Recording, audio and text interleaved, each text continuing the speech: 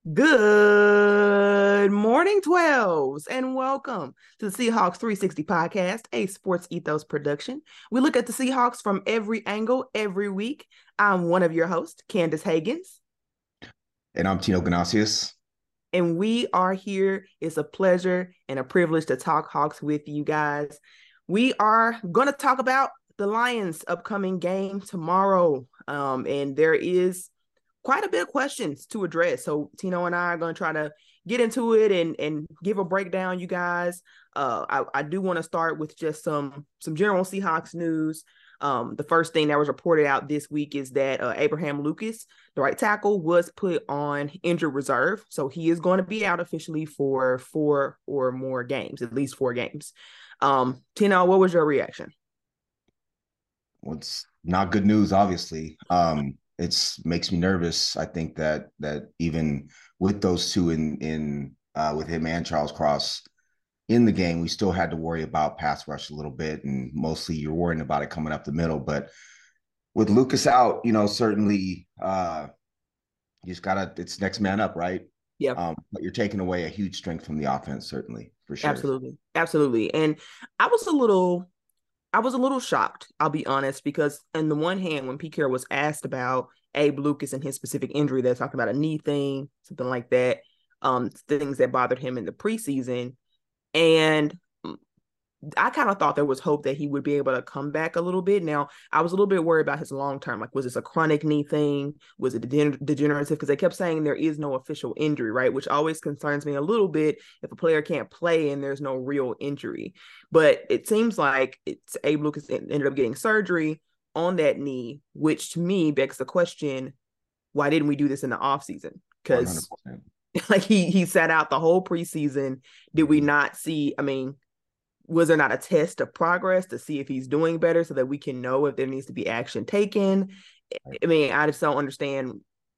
If he played so few snaps in week 1, I don't see why this wasn't addressed in the offseason. Right. He's maybe there was a when they discovered it, they realized that he was going to miss some time if he did have surgery, so he was going to try to play through it. But yeah, I agree. I think if you That's a the good point. sooner you can take care of it, the better.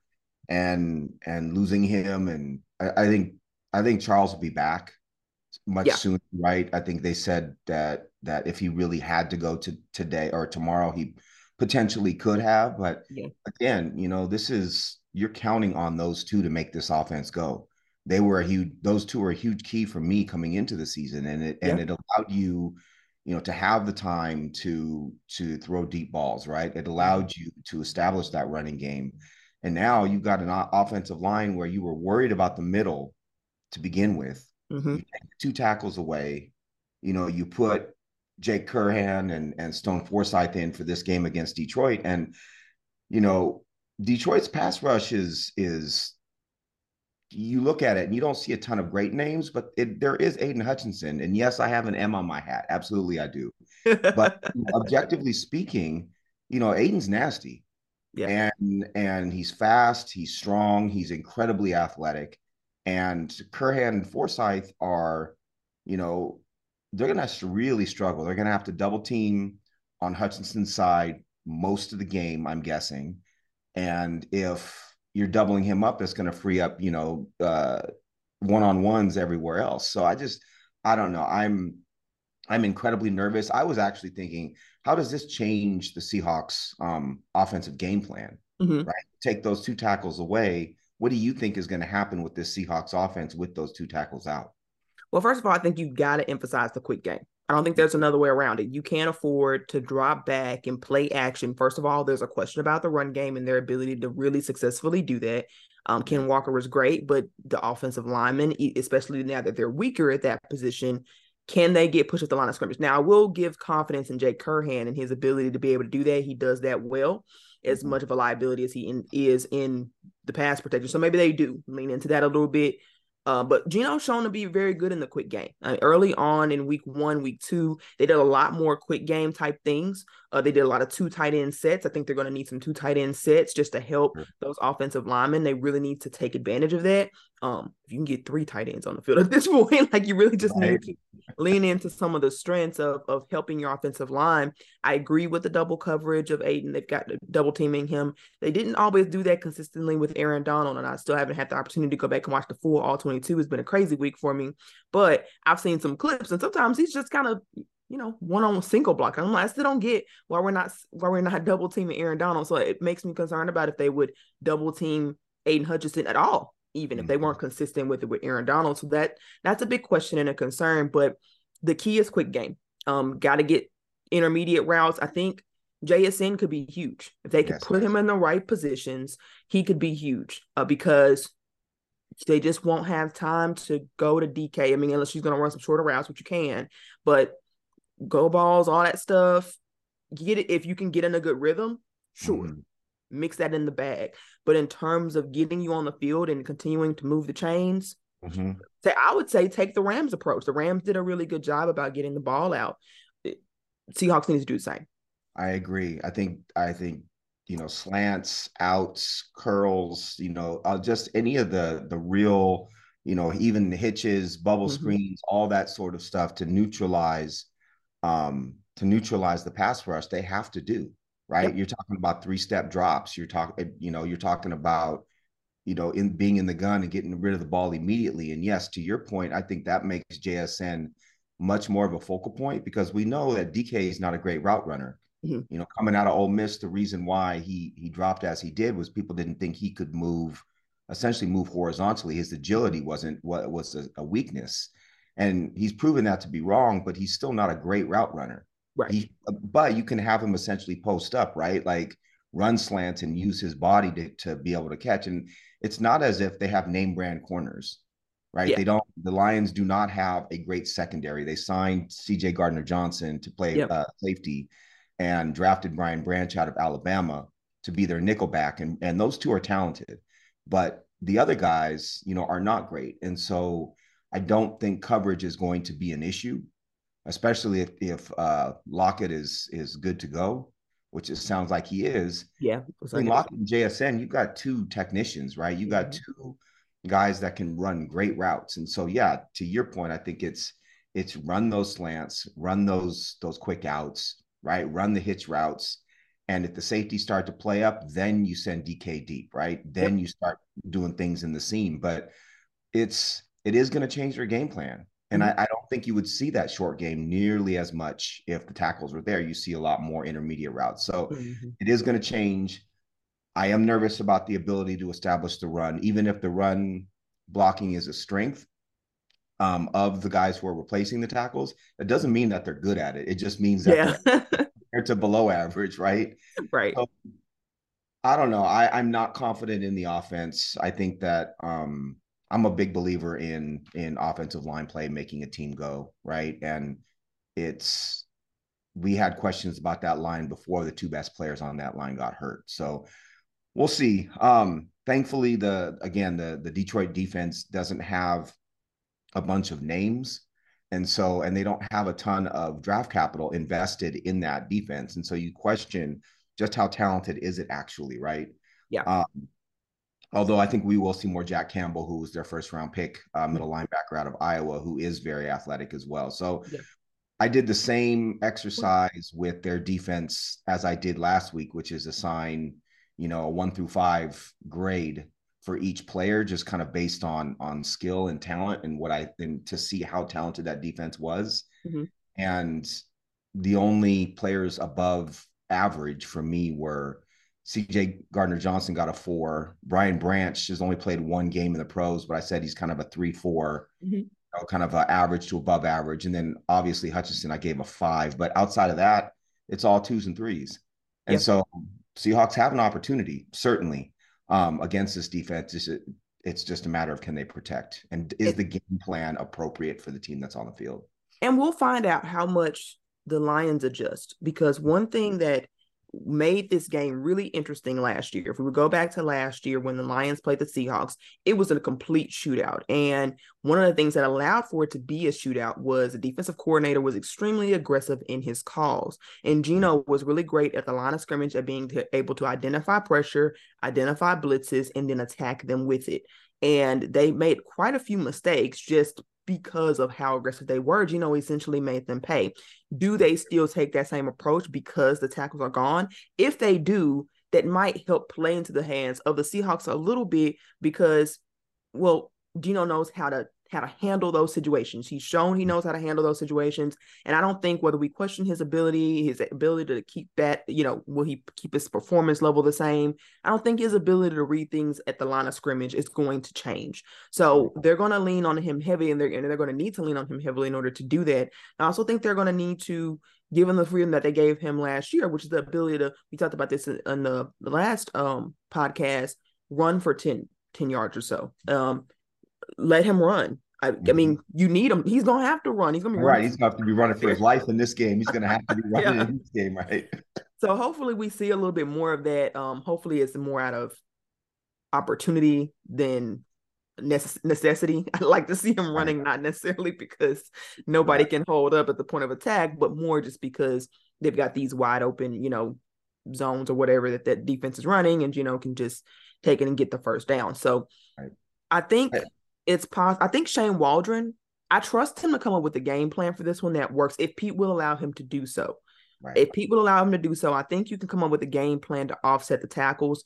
Maybe this gives Shane Waldron a little bit more freedom than what he had. I think Pete always gets his hand in that first, they have so much time in that for that first game leading up to. I think he always gets his hands more in that first weeks because he's the coach, and so he's got a lot more time for feedback and those kind of things. So that sort of gives me hope. I actually have a lot more optimism for the offense, despite the tackles, and I am concerned about the tackles. But despite that, Stone Forsythe didn't do poorly in his few snaps last game. He did better than he looked at all preseason. That surprised me a little bit. If you go back and look at the tape, it wasn't nearly as much of a disaster. So I don't know if that was just matchup based or what. We'll see. But I think they can work around it. Now the defense, I have more questions. So the big, as we were talking about before we got started, the big thing with the defense is getting Devon Witherspoon on the field. Right? We're getting Devon Witherspoon on the field. We get to see, you're talking about the number 5 pick overall in the draft. So this isn't just, oh, we're getting our young player on the field. Let's go. Let's do this. This is supposed to be a difference maker, right? This is supposed to be a huge deal for the Seahawks, getting him on the field. Again, I'll ask the question, where is he going to play? Whose time is he going to take? And what do you expect to see from him? Nickel. He's going to play nickel. I'm going to say Brown is in this game. You need him in nickel. In fact, I would say you need a good nickel corner, and Kobe Bryant got cooked. He got cooked. And he's been getting cooked. He hadn't gotten the negative backlash from the fan base, I think, but because of the forced fumbles or whatever, I think he got in the good graces of the fan base. But he's been pretty poor in coverage overall, and they've got to have somebody they can trust. So it's going to be Devon Witherspoon. It's a tough test for him coming out of the gate, and for that reason, I'll say this. I do want to temper expectations for Devon Witherspoon. Do I think he will be better than Kobe Bryant? He better be. Because Kobe Bryant set a bar pretty low, right? So I do expect that much. I do expect for it to be an improvement. I don't want guys to come out here and expect an all-pro guy. This is a guy who has missed most of training camp and who will, to some extent, be learning on the fly in these real live reps. We know they do fairly mild practices, to say the least. They don't do a lot of tackling. So I do expect for him to mess up. I hope that the fans don't rain him a bust, because I think what you're going to see is some great flashes, and I think you're going to see him mess up some. I think you're going to see some of both. At least that's sort of my expectation for him. But those great flashes you need to use to your advantage if you're the Seahawks defense, because he's going to have some. He's going to have a excellent tackle. I'm actually not worried about him with tackling, but he's going to have excellent tackling, which the Seahawks need. And I do think he's pretty sticky naturally, and he's just got a good instinct. So I think that's enough for them to feel comfortable to put him out on the field, even though he has missed some of training camp. And so I am curious as to who they're going to play on the outside. If they're going to stick with Trey or if they're going to play more Mike Jackson. Mike Jackson only played 25% of the snaps last week. I don't know if we see that increase for him or not. I think they stick with Trey, and I like it. And he took, so obviously we talked about, he took some lumps last week. Mm-hmm. And I think with Witherspoon, he is so skilled that I think he's going to play well unless he blows a big assignment. I think the way that he doesn't play well isn't going to be, he's not going to get beat athletically. It would be him blowing an assignment, Mm-hmm. um, not dropping deep enough in zone or something like that, right?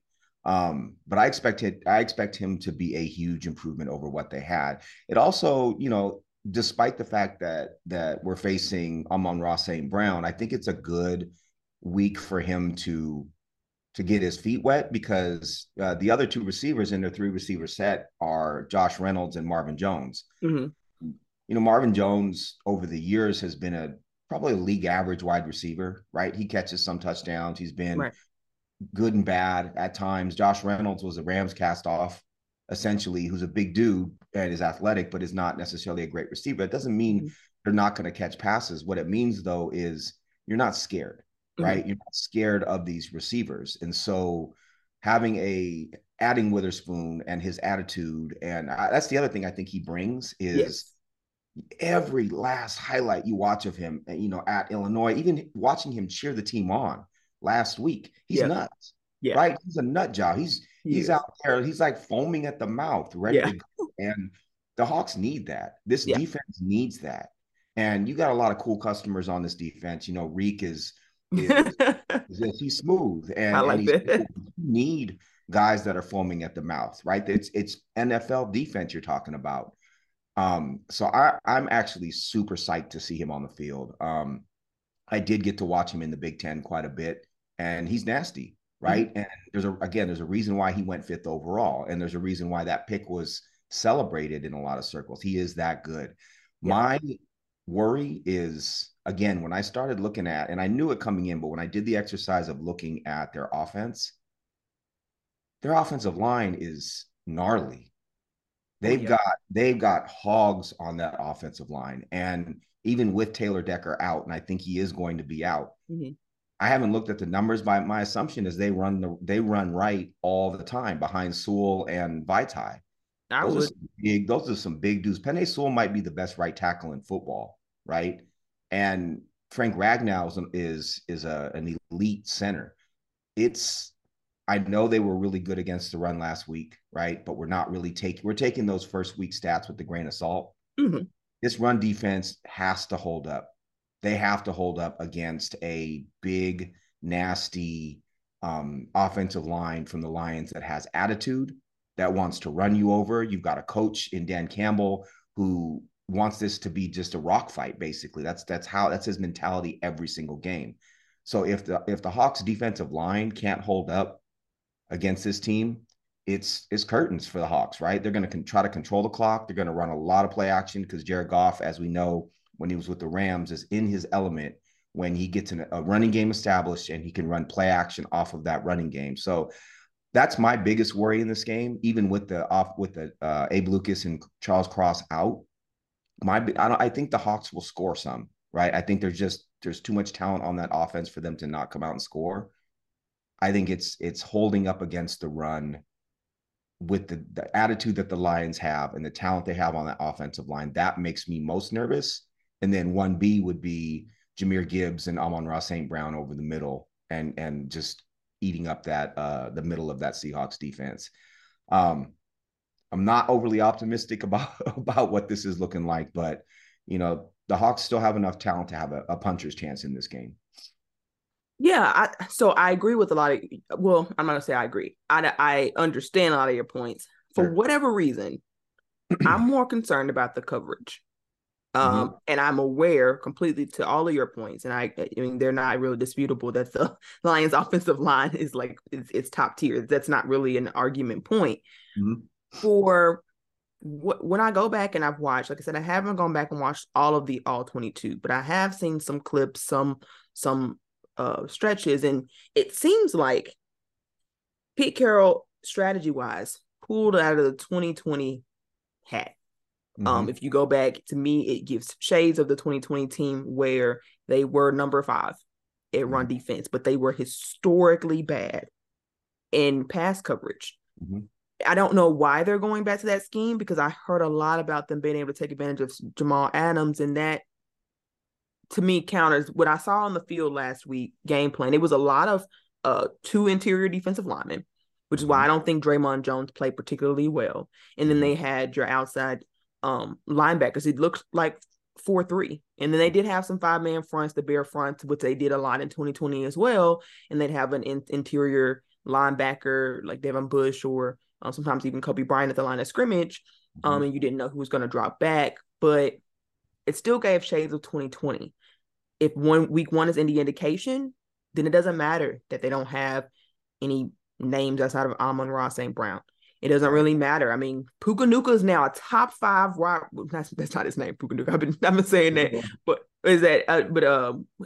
What is his actual name? It's Puka Nakua.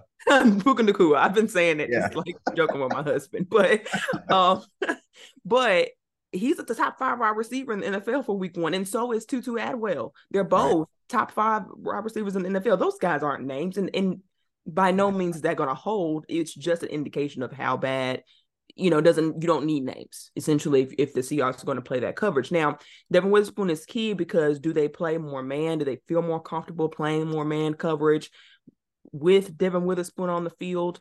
I Mm-hmm. sure hope so, because I think you're going to need to play man against Jared Goff. I think he can. I think he can eat zone up. He proved that when he was on the Rams. Like, if you mean he, combination of him and Smart. Sean McVay, I'm sure, but He's he smart. proved he can eat that up. And I mean, he really proved it last year against the Seahawks when it was a shootout, because the defense was really not there, Right. because they play. Jared Goff knows how to play those coverages. So you really hope for a lot more man coverage for sure.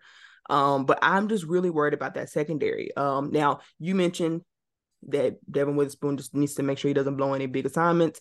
Mm-hmm. I expect he might blow one, because again, he didn't really play much at training camp, right? That may happen. But then Trey Brown blew one too, right? I think like Trey Brown has had his fair share of that as well. So again, that's sort of what concerns me more. When it comes to the defensive line, I am worried. I don't want to put that out there. I just feel like I'm more worried about. They proved, I think Bobby Wagner plays a huge part in that running game. Even going back and watching tape, just his play recognition.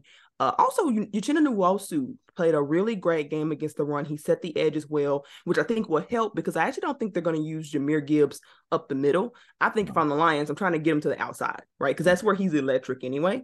And Mm-hmm. so I think somebody like Uchenna Nwosu can help out quite a bit like that. I trust Boye Mafe to hold up Sure. at the point of attack in that regard. So I think they're equipped to deal with that better than they're equipped to deal with the coverage issues they may experience with a pretty a coverage unit that hasn't played together. It'd be brand new, even Right. compared to last week. Right. So that's a concern.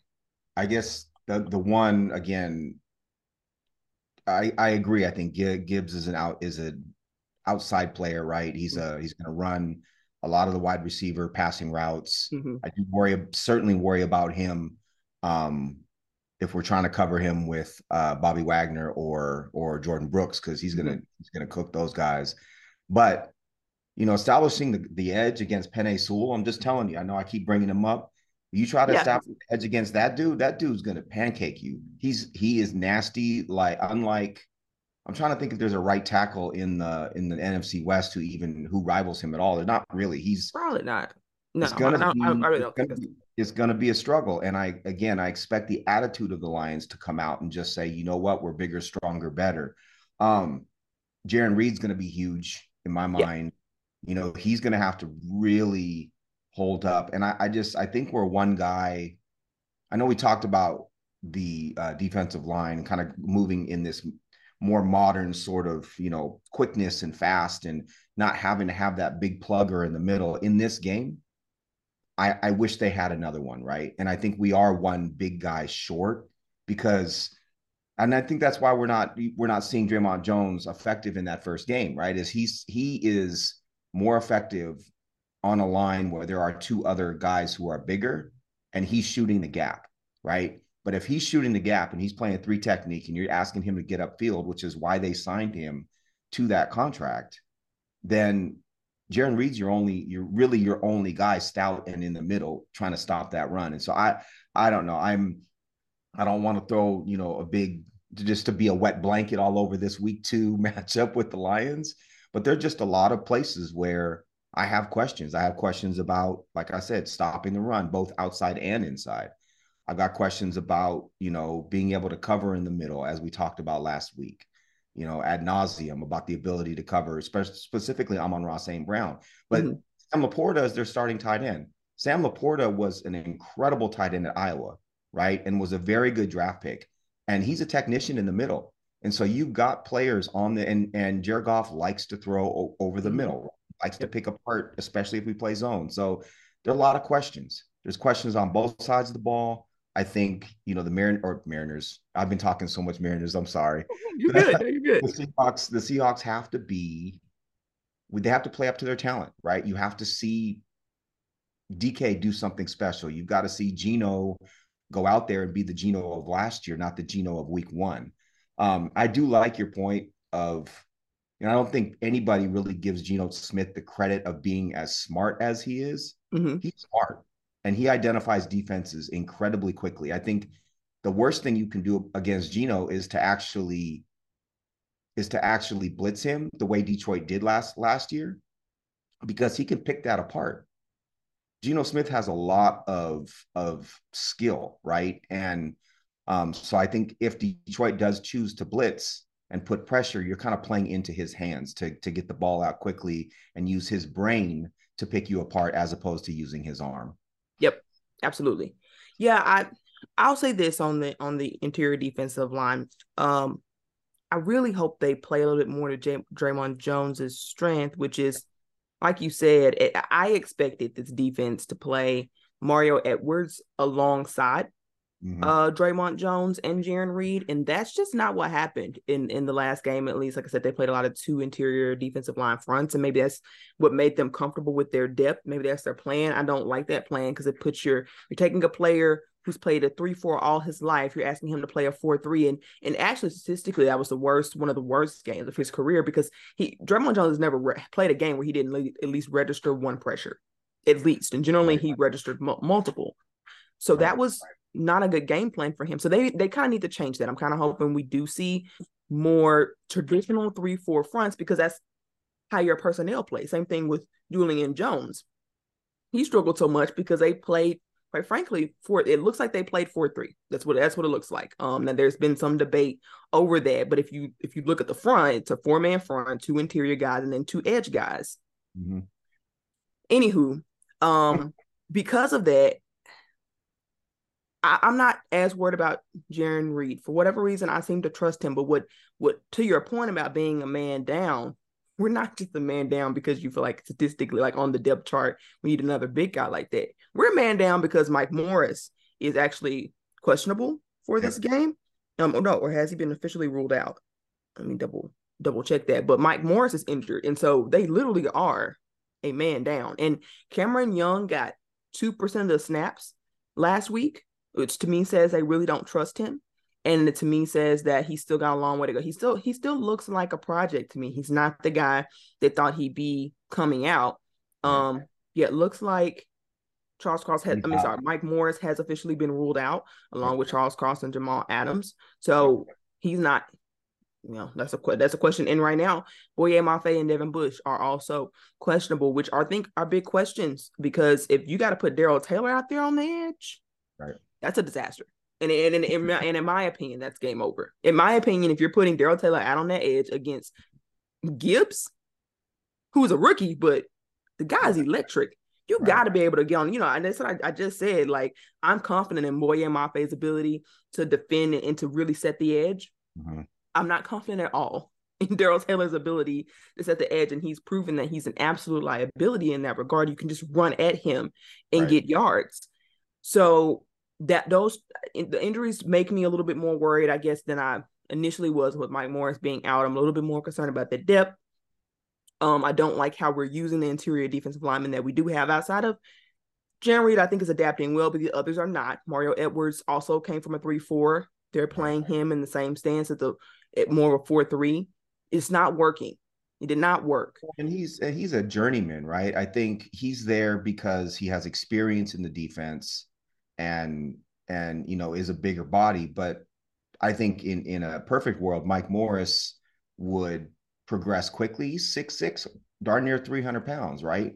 And that's you need that kind of build. You need that kind of beef as that 3-4 end to be able to take on a couple of blockers and occupy a couple of blockers. And I I wish Morris was healthy because I did watch him at Michigan every snap, and he's got talent, right? And I think would play that role. Mario Edwards has bounced around the NFL, and I know, when he was at Florida State, he was a big recruit. But the reality is, he's long in the tooth, and they have him there as a placeholder, I think, for whoever the next guy is that steps up. But to your point, why would you sign Draymond Jones to this big contract if you weren't going to put him in exactly the position to succeed? He does one thing well, right? He's an interior guy who can get upfield and disrupt. That's why you signed him.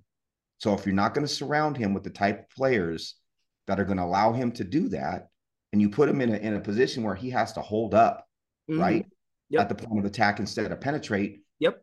you might Doesn't as matter. well put Brian Monet out there instead, Well, because Brian was that's injured. what Brian Monet does, right? He's injured, but yeah. Right. No, but my point is that Yeah. big body, right? You want Right. you if that's what you're going to have him do. So yeah, I want to see Draymond Jones in the backfield. I Right. want to see them allow him, cut him loose. The same thing, the same idea applies to Daryl Taylor. If you got Daryl Taylor in the game, you're not putting him in the game to hold up on the point of attack. You know he's going to get ran over. But if you put him out there and you wind him up and you just say go attack the quarterback, that's something that he has the ability to do. You play him on passing down. I think he's we've had this debate about him whether he's a double Yeah, digit. I'm not as high on him. I don't think No, he's very I don't efficient. love him, and I think there's a reason why they drafted after him. They've Yeah. found other people, but still, the point is that he's a one trick pony. Yeah. Yeah. And Agree. you set him up to succeed. Yep. Draymond Jones, his superpower is penetration into the backfield, Yep. right? Set him up Absolutely. to succeed. Let Yep. him do his thing. Exactly. Exactly. For sure. Now, I will say I disagree a little bit on the Mario Edwards take because I'll say this: Mario Edwards, yes, he's a journeyman, but Mm-hmm. the Titans were, by most metrics, not all, it depends on what metric you're looking at.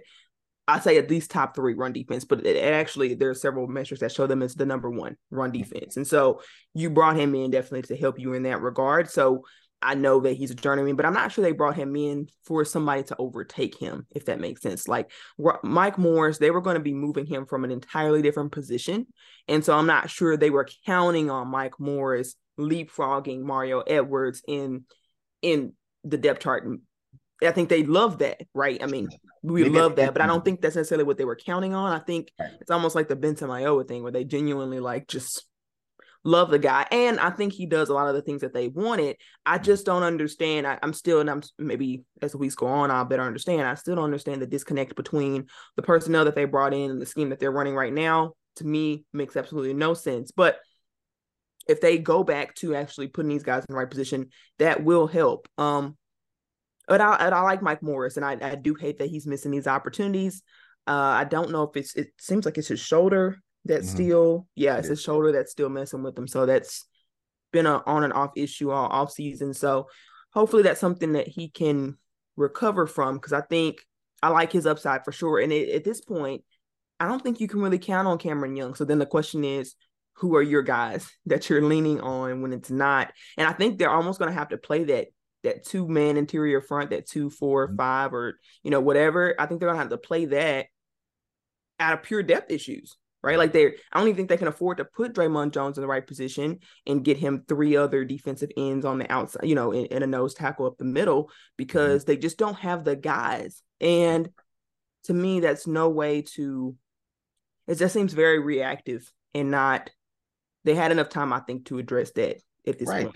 That's on John Schneider, right? Yeah, That's clearly on the front office. yeah, If you have, if you want to switch to this defense, right? And this is what you decided to do, you got to bring in you bring in Jaron Reed and two more Jaron Reeds at that point in Yeah. time, just to make sure Right. that you have that interior line taken Mm-hmm. care of, especially if you're investing. You can't invest resources in the Draymond Jones position and then skimp everywhere else because Yeah. you're going to be stuck with no depth. And so, yeah, it's mind boggling to me.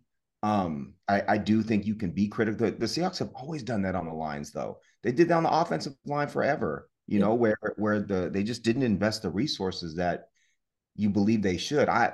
I'm a invest from the go from the inside out, right? Me. I like investing in lines, being able to establish at the line of scrimmage, being strong there, being stout, and then you go and find your perimeter players. You go and find your skilled players, right? And I know that doesn't always work, but for me, that's the base. And the Seahawks on both lines at this point, it makes it hard for me to see them get to 10 wins if they don't have good line play. And the offensive tackles were a part of that, but this defensive line's got to show me something before I believe that they can get to 10 wins this year. Yeah. Yeah. And I think for if they don't show you something, it's no fault of their own. I really don't think they're being used properly. I really don't. So there's a lot to be unraveled about. And to me, this is a critical year in terms of how view both John and Pete, because we've Mm-hmm. seen these issues before. I understand why they like to go secondary because of their history, but Mm-hmm. but you got to be able to have pretty good guys at least at the line of scrimmage, like you said, and that has yet to be seen. Their ability to do that. If you're going to get guys who aren't as high profile outside of Draymond Jones, then like you said, get the depth, right? Get three Jaron Reeds or something like that. And I just don't get why they don't account for the possibility of injuries. It doesn't make it. It's almost like how they did the linebackers. They did the linebackers that way last year, where they only had Jordan Brooks and Cody Barton. And then guess what happens when a guy goes down? Now you got Tanner Muse, like because it Right. wasn't in any way possible that one of your linebackers could at any point get hurt. So we just decided no depth there.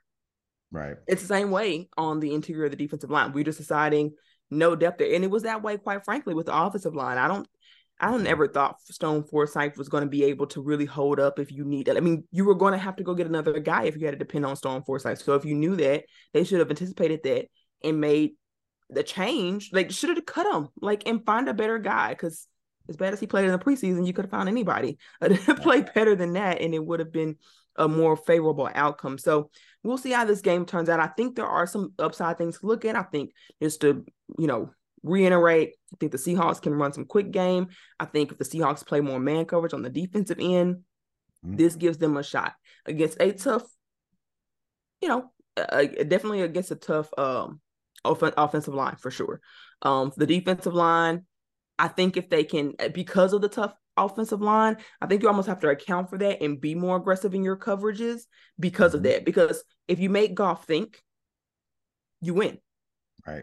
That's how it works with Goff, right? If he can mindlessly, my memory, check down or throw over the middle, like without thinking, then he'll eat you alive. But if you make him think, if you make him read defenses, if you make him go outside of his first read, then he starts doing silly things, turnover worthy plays. You start seeing a mess up. It becomes easier to sack him because he will, hold on to the ball. He just doesn't process things quickly. So I think Mm-hmm. you almost have to work you have to kind of do the opposite of what you normally like. You normally like fighting in the trenches first and then going out. I don't think they have the resources to do that. I think play to your strength. Your secondary is your strength. You put the most resources there. Lean in on them and give your guys up front more time to overcome those really, really good offensive linemen. Right. Are we doing predictions this week? Yes, you go first. It was pressure here. I got to get my mind right. There's Gotta think. pressure. I you're gonna laugh at me. I'm going 21-17 Seahawks. After all that, after all the criticism of after the frustration with the Lions, I think I think this team has a lot of pride, right? Specifically Gino and the receivers. Kenneth Walker's going home, playing in the state of Michigan. I do think that accounts for something. And I think the fact that these tackles are out actually does in some ways, as we said, helps Geno Smith. I think Geno Smith has to be quick. I think he has to make quicker decisions. He's being forced to make quicker decisions at this point in time. And I think that's when he's at his best, and is when he has to process quickly, right? You saw him holding on to the ball a ton in this week one matchup. Mm-hmm. And part of it is he was looking downfield. Mm-hmm. He doesn't get to look downfield. And I don't think the game plan is going to allow him to look downfield. And I think that sets him up to succeed. I do think that Kenneth Walker could have a very big game in this particular game. Yeah. I don't see a ton, and they're in the Detroit front seven. I know they played pretty well. I don't see a ton of talent there. Mm-hmm. And then defensively, I do think Witherspoon's talent alone is going to change the complexion of this defense. Yes. I really, truly do. And I think he's the kind of player where if Detroit decides to attack him because he's young and because he hasn't played, he will rise to the occasion. He has that kind of talent. So my worry is that Detroit holds on to the ball for 40 minutes and just run like steamrolls the Seahawks, right? And I think that, certainly that defense over the middle, I hope they made adjustments to give help to the middle linebackers dropping in zone, because clearly that's not their strength. But I have confidence in this team still. I don't think it's a 10-win team as of yet. I need to see some more changes. But I do think the offense plays a lot better in this game. Detroit is coming off a huge victory over the Kansas City Chiefs, and I think comes in with a lot of confidence, but sometimes you can get overconfident, especially if you see the Seahawks as not quite the opponent, right? As the Kansas City Chiefs were. So I'm going Seahawks 21-17.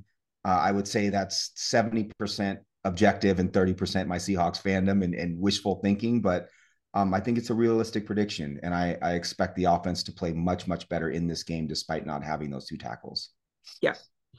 I'm going to go loss.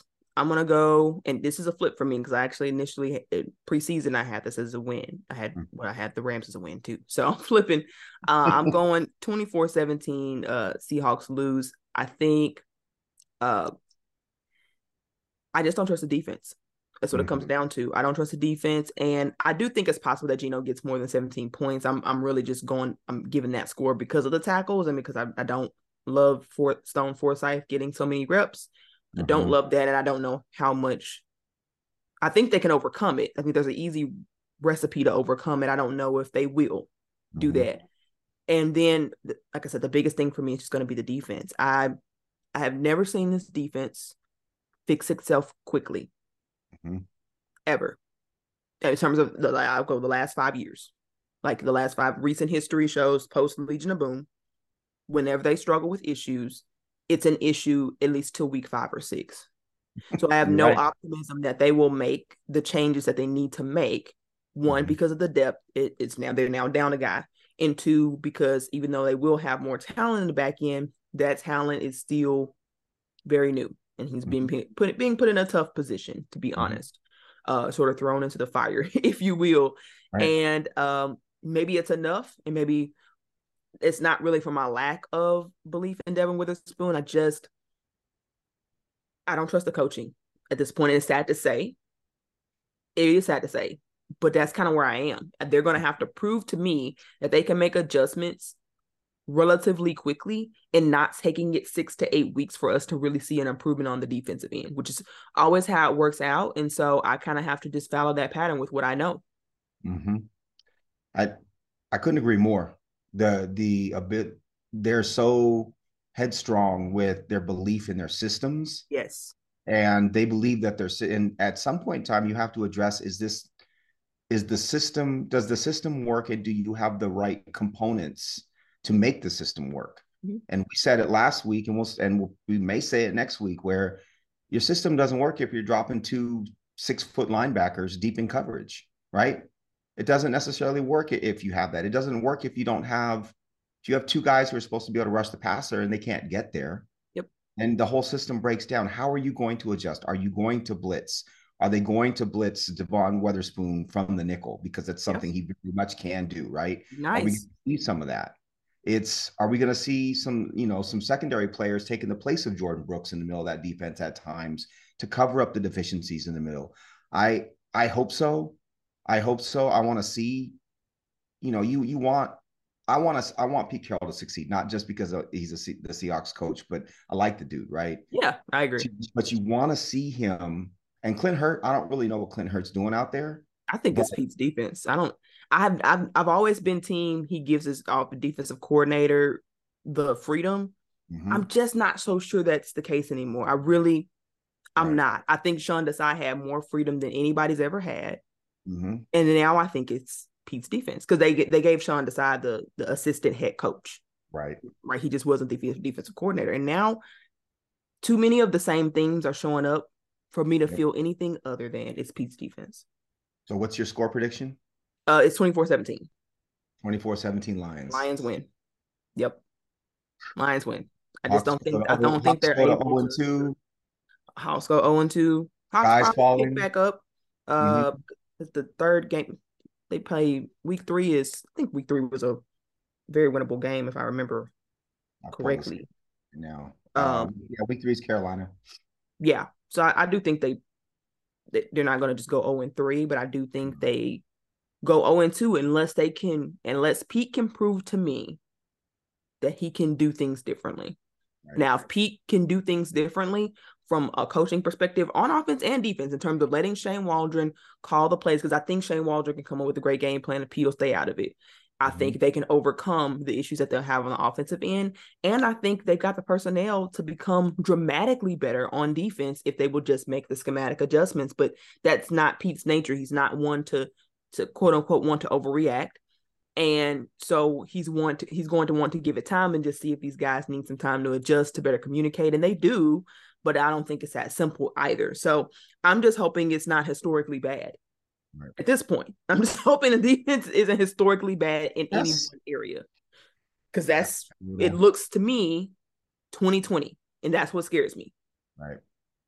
1 week. I'm just gonna say it was 1 week. You're the one who told me that. We're not going on the stats yet. It's been 1 week. Let's stay optimistic. Mm-mm. Uh, I'm trying to. I'm I can't trying do to. 1 week. I'm I'm gonna tell you trying. why I can't do 1 week. On the defense, it's not just 1 week. On the offense, it is 1 week. Yep. On the defense, it's not just 1 week. It's 5 years of the same issue. It's not just 1 week. I'm sorry, I can't do that for the defense. We have changed completely different personnel. We've changed supposedly different schemes, and we still can't get the same issues fixed that have been the same issues for 5 years. That's not just 1 week, man. That's more than that. But I do think the offense they won't struggle as much. I think they'll, one, be on the field a little bit more, I hope. And Mm-hmm. two, I do think they'll have a better approach. Mm-hmm. Yeah. Mm-hmm. Well, anyway, we'll see, man. We'll see how the Seahawks do. Um, it'll be an interesting game to watch. I think this season is pivotal, I think, for the team in terms of the future and the direction. A lot can be said about how you feel at the end coming out of this season. So every game, I think, matters Mm-hmm. for this team, not just in terms of are we going backwards or are we going forwards, and not in this will determine it. So anyway, why don't you tell the people where they can find you and what you got going on, where they can check you out, and then I'll close this out. Yes. So you can find me on Twitter at Tino Junior 20. It's TINOJR20. I am the host of the Mariners Cast, presented by Sports Ethos. That is ETHOSMARINERS. I do Monday through Friday. Mariners Cast, about a half hour. I was super privileged, super lucky to have Jason Churchill on 2 nights ago. Jason Churchill was one of the first kind of big Mariners bloggers and podcasters. He runs the Prospect Insider website. Super fun. We just chopped it up for a good hour and a half about, Mariners philosophy and nerded out on some baseball stuff. So I've been having a guest on usually once a week now, which has been a blast. But, Mariners are in the stretch run. If you want to understand kind of numerically, statistically, what's going on with this team, down the stretch, they've got 15 games left. In the thick of the AL West hunt, certainly in the wild card race. Super fun. I love talking Mariners. Love talking Hawks. Really appreciate being on the Seahawks 360. This has been a lot of fun. Absolutely, absolutely. So make sure to check out Tino and his work on the Mariners. Go ahead and support both teams. Why not? Also, Right. while you're supporting both teams, be sure to check out the Sports Ethos page, the Ethos Seahawks at Ethos Seahawks on I'm still gonna call it Twitter. On Twitter, you can Right. find us there. We try to keep you updated on all the latest news that's going on there with the Seahawks, and continue to check out the 360 Seahawks 360 podcast. All right, guys, that's all the time we have for today. That's it. We're out. And as always, go Hawks.